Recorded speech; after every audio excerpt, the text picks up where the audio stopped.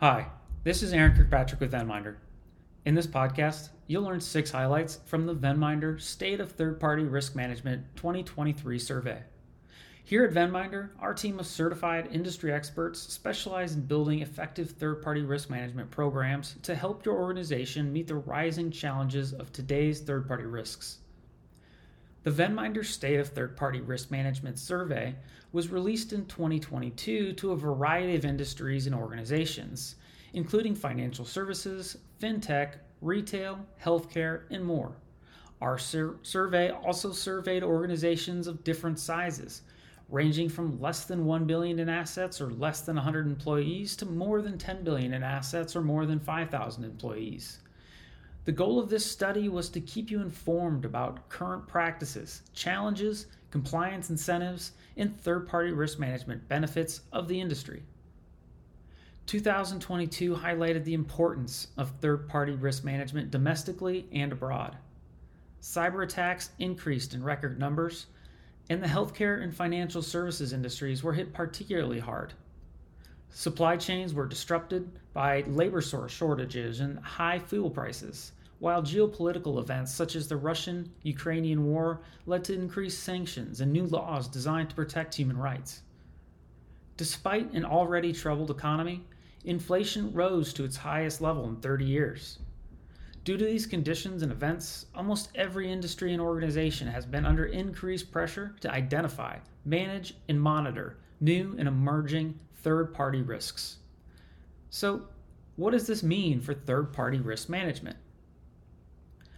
Here are 6 highlights learned from the results of the Venminder State of Third-Party Risk Management 2023 survey. First, when it comes to third-party risk management, 70% of respondents ranked cybersecurity as their top concern, which is hardly surprising. No industry is immune from cyber attacks and data breaches related to third-party vendors.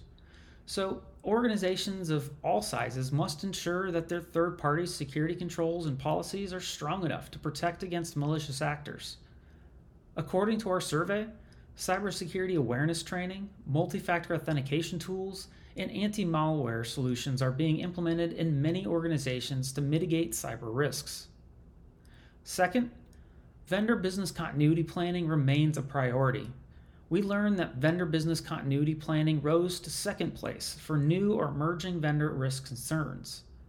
Cyber attacks and breaches are often responsible for business disruption, which is likely why vendor business continuity planning concerns are rising. To help address this concern, review your vendor's business continuity plans and testing results to ensure they're prepared to handle business disrupting events, including natural disasters, geopolitical conflicts, cyber attacks, and other potential business impacting events.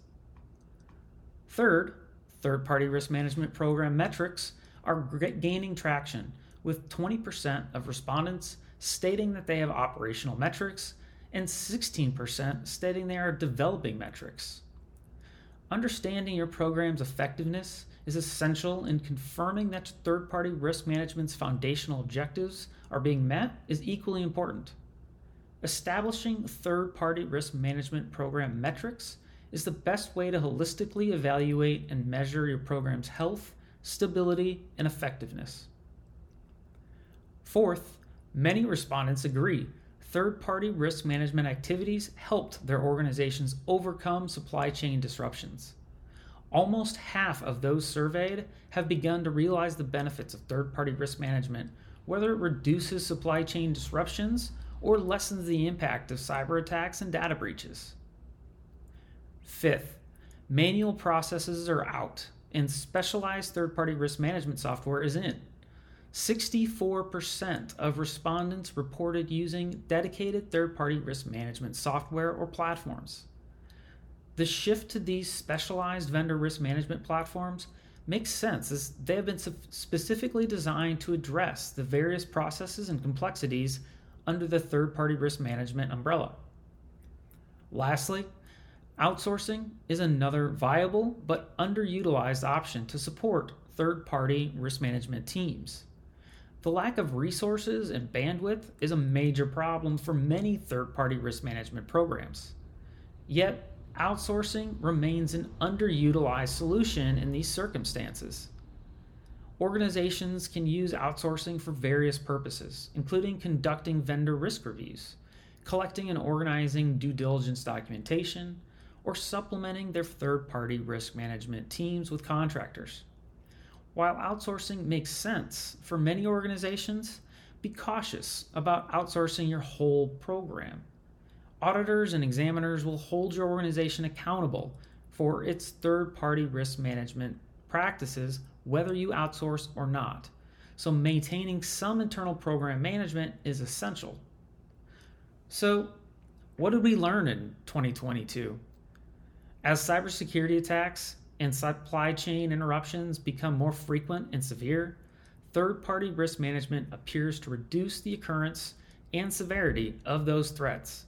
However, this requires organizations to stay vigilant, whether that is by implementing new cybersecurity controls or carefully reviewing vendor business continuity plans.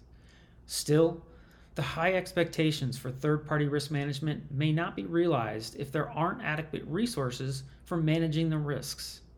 This is why third-party risk management software and services can help organizations drive efficiencies and effectiveness while creating bandwidth. I hope you found this podcast insightful. Thanks for tuning in. Catch you next time.